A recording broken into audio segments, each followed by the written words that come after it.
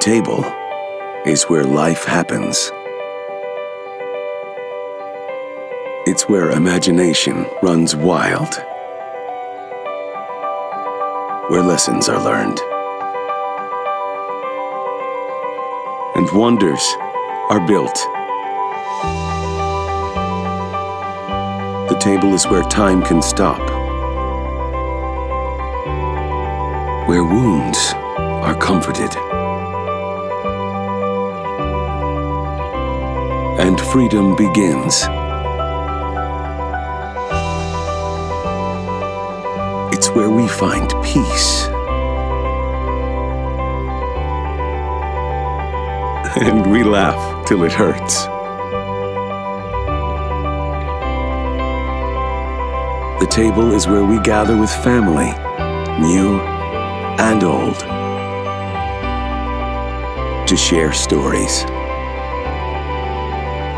to nourish our bodies, to enrich our souls.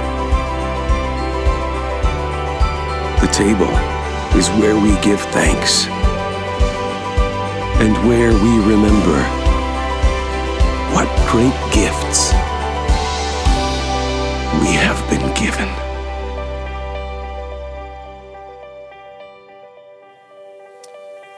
Good morning. We're glad you're here this morning. I love that video, and one reason is because my story, I can relate to that. I don't know if you can relate to that or not, but in a world that's sometimes filled with chaos, sometimes it's the table, and for many of you, it's the kitchen table that you're able to come to where conversations happen, dialogue takes place, and decisions are made, and things are made sense of. I remember as a kid, the table for me was a place that grades always seemed to get talked about at the table. And sometimes that was not a very good conversation, like many of you. And also at the table, it seems to be where discipline was handed out or administered at the table there with my dad. And also the table was a place where, as the video said, laughter took place, where we ate meals together and we shared and we talked. And the table is a special place. Even as an adult, the table has meant a lot to me, coming to a kitchen table. That was the place where I sit down and ask Robert and Carolyn Hammond, may I ask your daughter to marry me, was at the table. It was at the table early in our marriage that I sit down and stressed out about how in the world am I going to pay all these bills with this amount of money, and finances got figured out. It's at the table that we share stories and share life. And I don't know about you, but maybe you can resonate that it's at the table that life seems to kind of come together and make sense and kind of helps us refocus for the next day. Now, with that said, that's why today we're talking about this table, the Lord's table. And we talk about the Lord's table, we're talking about the place where we come to take of the Lord's Supper. We take of the bread that represents the body and the juice that represents the blood of Christ and that he shed for us. And it's at the table that we're able to come as believers, and it just kind of makes sense to us. See, it's at the table we come and we see the love of God, right? You know, one thing that I guess the more I know, the older I get, is that sometimes we say we love things, and that word love sometimes can be a very shallow and a very hollow word, can it? I love this and I love that. But the truth of the matter is those words are shallow and they're hollow, and we somehow love our spouse and love chocolate cake as if they're on the same wavelength, right? Or we love God and we love our dog as if there's some competition that's even, and that's not true. And when I come to the table, though, what makes sense is that God loves me, right? And when you think about the body that was beaten and the blood that was shed, the last thing that comes to my mind is shallow and hollow. For God so loved the world that he gave. And when I come to the table, one thing, and listen, even when my life is in chaos and nothing makes sense, when I come to the table, I'm reminded, and what does make sense is that God loves me. And when I come to the table, something that makes sense is my need for Jesus. I'm reminded every time that I take the supper that I have to take the supper because, I have the privilege of taking the supper because of what it stands for. That Jesus died on a cross and his blood was shed for us because of my sin, because of your sin. And every time I come to the table, there's a weight to my soul that I'm coming to the table because of my need for Jesus, my need because I'm a sinner that was in need of a Savior. And so when I come to the table, what makes sense is this, is that I can't find my own way to God. I need a Savior. And it was through the shed blood and the beaten body of our Savior.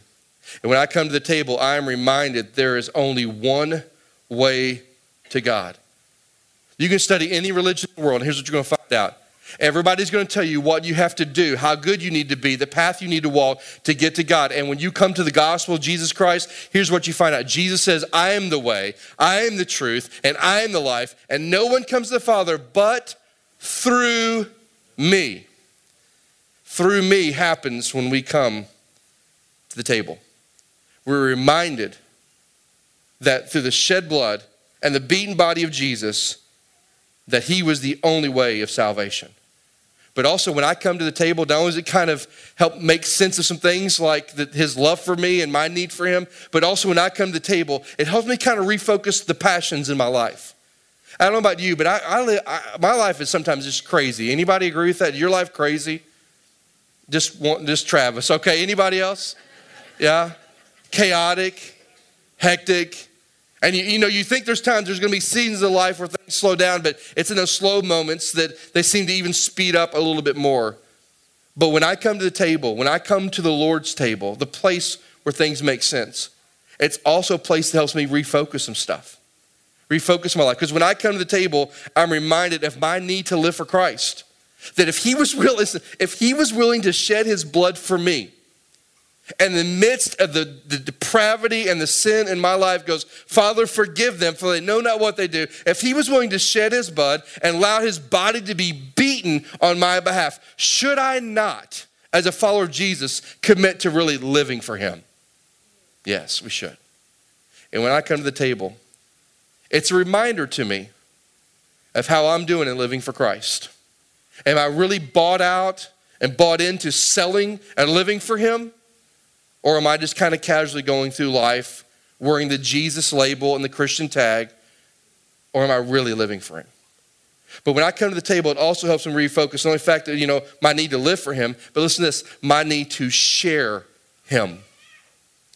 We live in a messed up world. Now listen, you thought the election was messed up.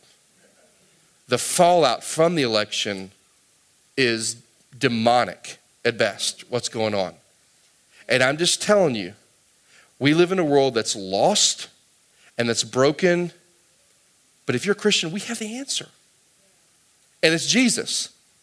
And when I come to the table, and when we come to the table today, in a few moments, I pray that not only do we realize our need to really live for him, but our need to share him. Our need to let people know that they do have hope. There is an answer, and it's found not in a politician or a policy or a parent or anything else. It's found in a person, and that person is Jesus.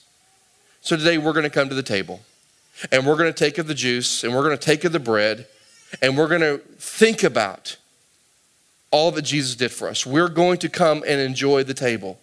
But before we do, and the reason we're doing this today is because I really want us to refocus. I really want us to take a hard look at our lives and go, am I living for him? Am I sharing him? Am I really doing all that God wants me to do? And if not, the table should help us refocus that. But before we take the supper, I want us to look at a passage of scripture. It's 1 Corinthians chapter 11. It's a passage, and the Apostle Paul writes to the church of Corinth. And he encourages them with some things, as you're going to find out, but he also kind of chastises them over some things. But it's in 1 Corinthians 11 that we find really kind of three essential things that we need to think about before we come to the table today. And the first one's found in verse 23 through 25. And it says this, Paul writes, "For I have received from the Lord what I also delivered to you. But the Lord Jesus, on the night that he was betrayed, took the bread.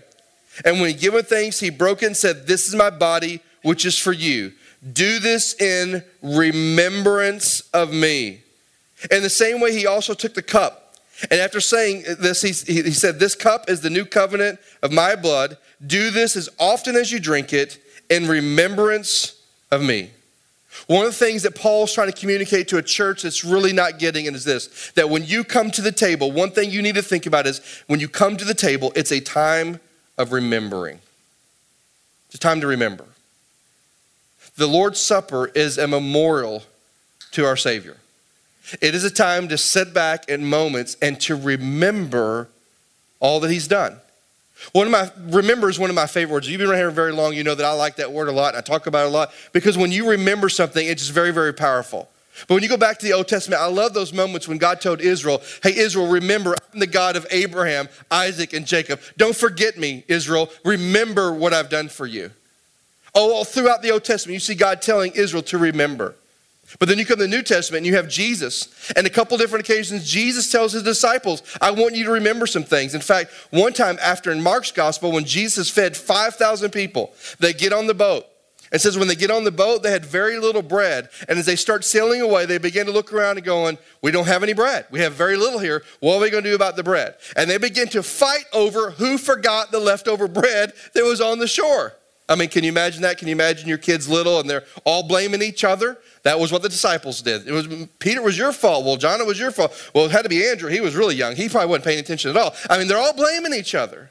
And then Jesus says this, remember, when I took the bread and fed the 5,000, remember when I took care of the situation? Remember when and Jesus over and over again kept saying, remember when I, remember when I, remember when I. And in that moment, the disciples had to focus on remembering what Jesus had done. The reason I love the word remember is because when I am called to remember, it reminds me of where I've been, but it reminds me of what God has done for me. And we come to the table, it is a time to remember. Now, what are some things that we need to remember today? And so I want you to listen very attentively, because there's some things that we need to remember this morning. And the first one we find in the book of Philippians, chapter 2. Read that for us, Melissa. Have this mind among yourselves, which is yours in Christ Jesus, who, though he was in the form of God, did not count equality with God as a thing to be grasped, but emptied himself by taking the form of a servant, being born in the likeness of men. And being found in human form, he humbled himself by becoming obedient to the point of death, even death on a cross. Therefore, God has highly exalted him and bestowed on him the name that is above every name, so that the name of Jesus every knee should bow in heaven and on earth and under the earth, and every tongue confess that Jesus Christ is Lord, to the glory of God the Father. Amen. You know one thing we need to remember? It's the God of the universe became one of us, didn't he? He loved us so much that he sent his son to step out of glory and come to this earth.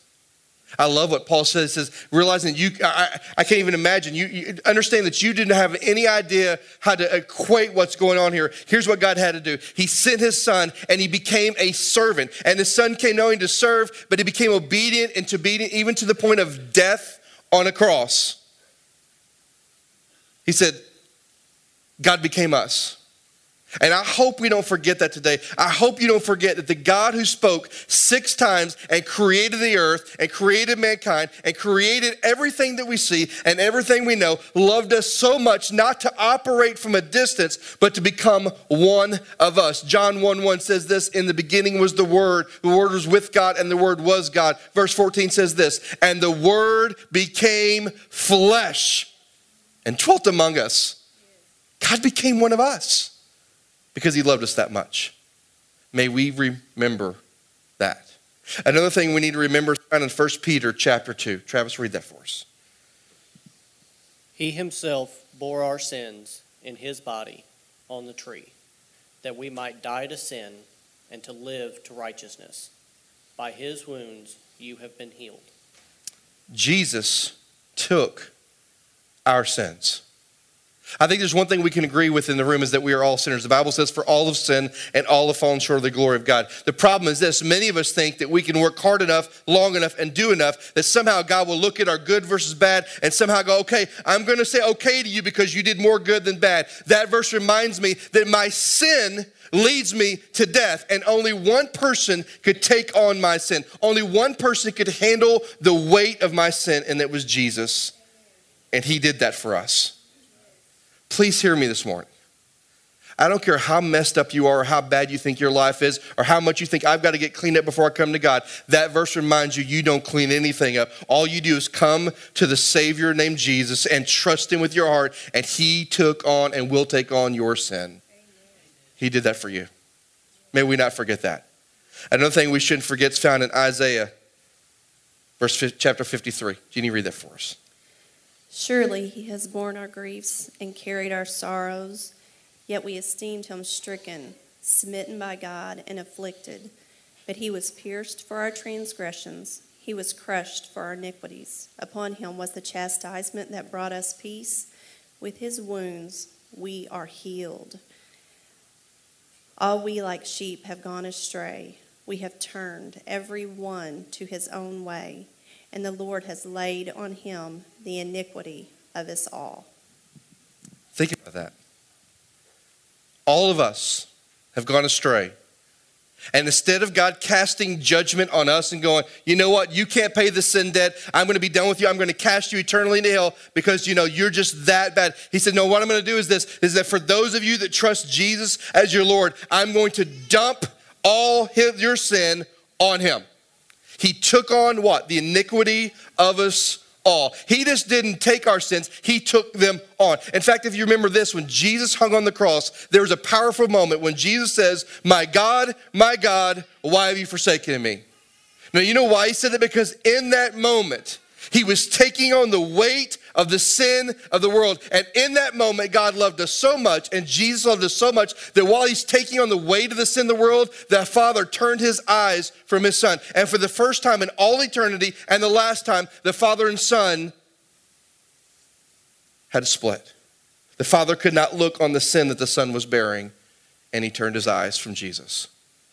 That verse reminds me, listen, the magnitude of the Father's love.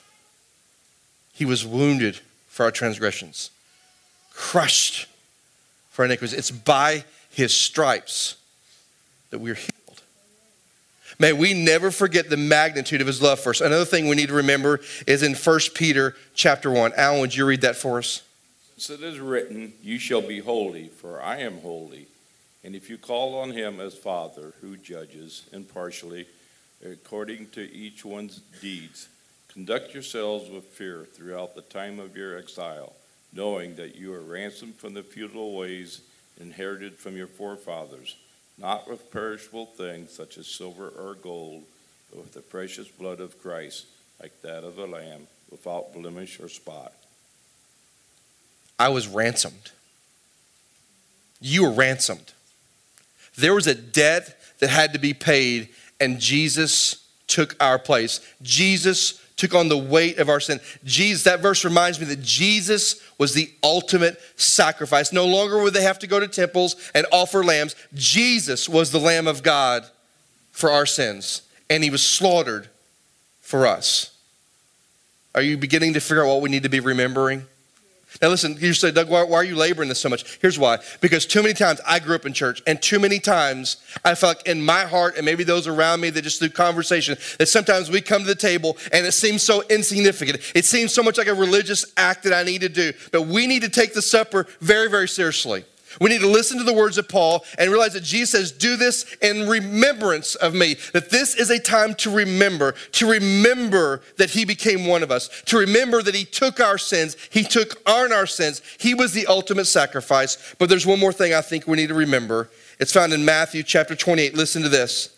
It says, now after the Sabbath, toward the dawn of the first day of the week, Mary Magdalene and other Mary went to the tomb. And behold, there was a great earthquake, and the angel of the Lord descended from heaven and came and rolled back the stone and sat on it. His appearance was like lightning, and his clothes were like whitened snow. And for fear of him, the guards trembled and became like dead men. But the angel said to the women, do not be afraid, for I know that you seek Jesus, who was crucified. He is not here, for he has what? Risen. He's alive. And when I come to the table, I'm reminded that while he sacrificed his life, he took on the weight of the sin of the world. He took my sin. He bore my sin. He was slaughtered for us. He is not dead. He is alive. And he reigns and he rules over us. Amen? Amen. Here's the best part about it. His story is my story.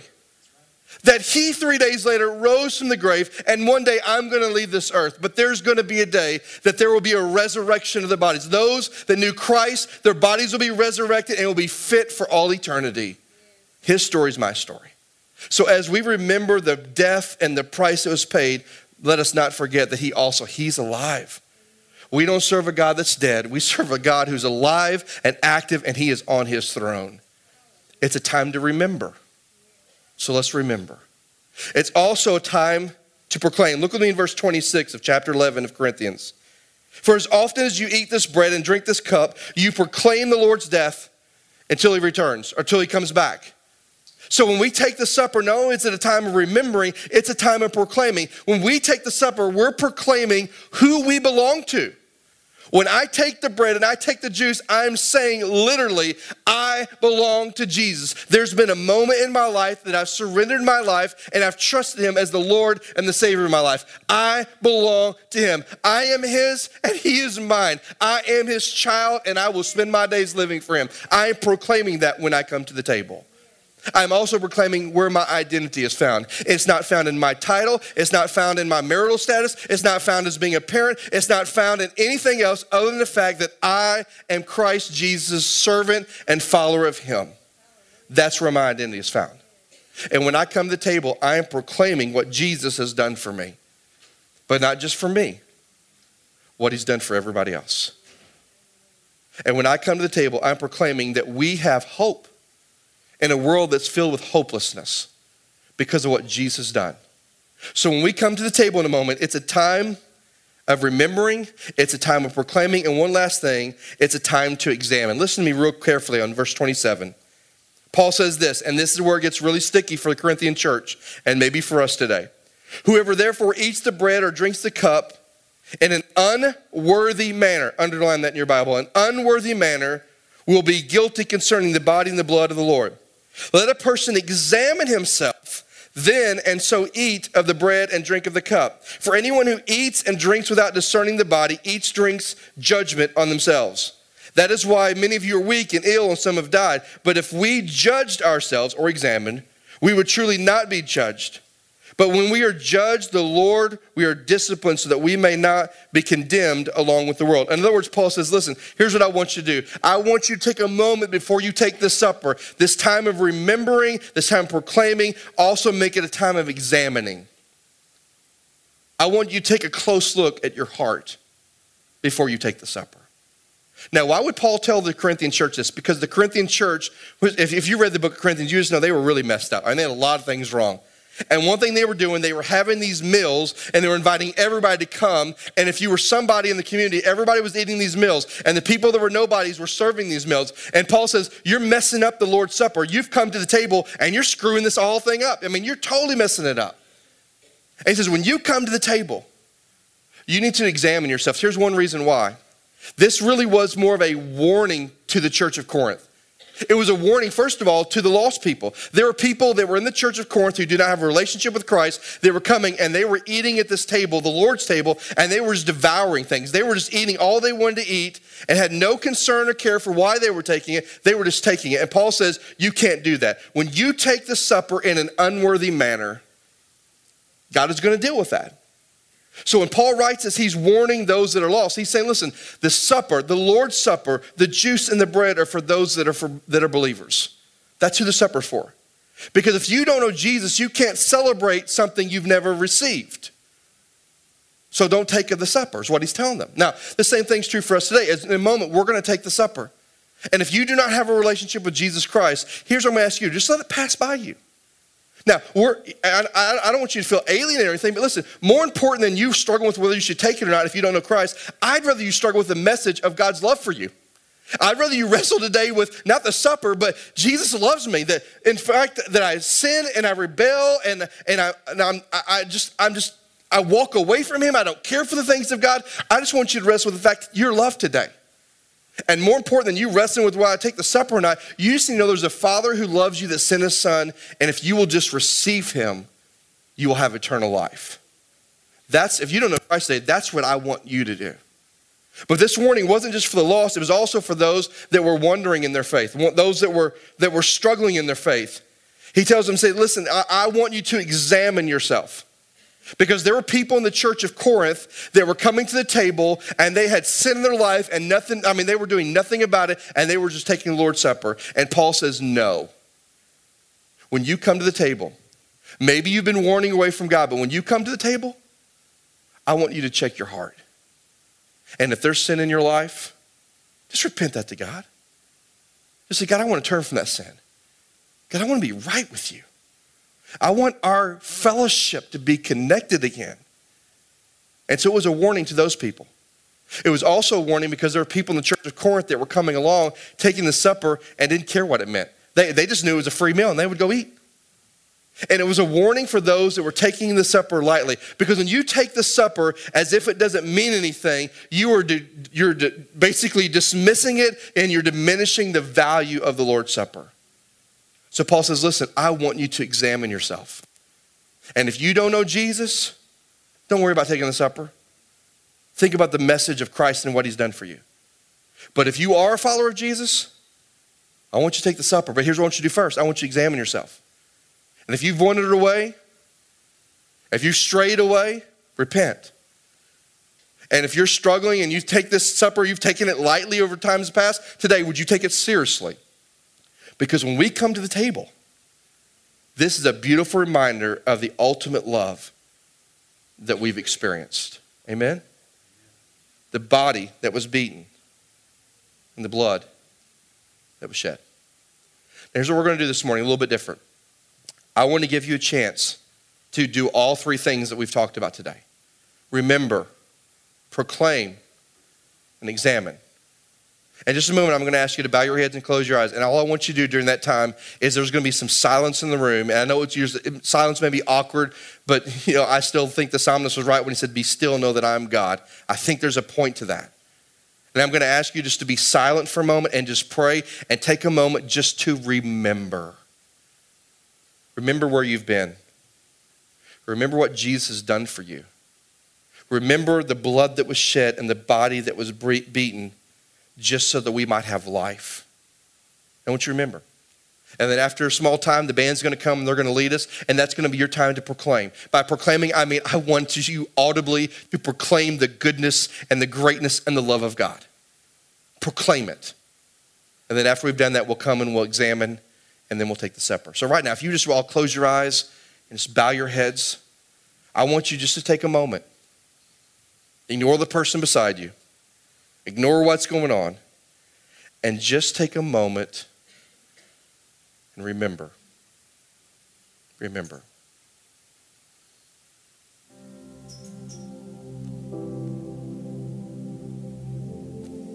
Amen. You have a seat for just a moment. I don't know about you, but when you remember what we just sang about and you proclaim what we just proclaimed, it's emotional, isn't it?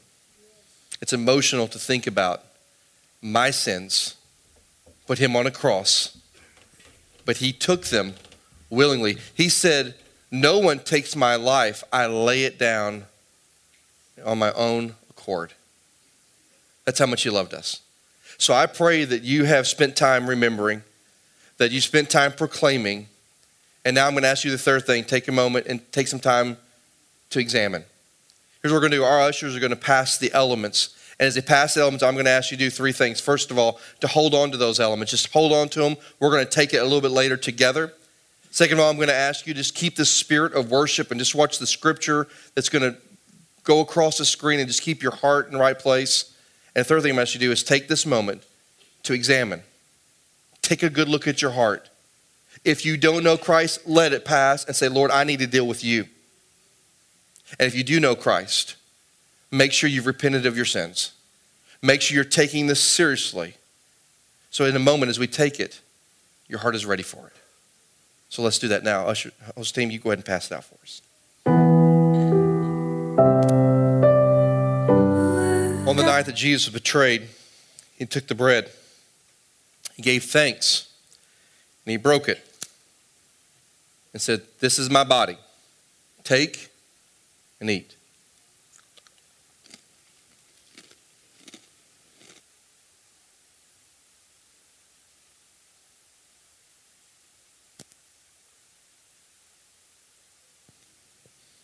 Then he took the cup and he gave thanks. As for this cup, is a new covenant of my blood, which is being poured out for the sins of man. Take and drink.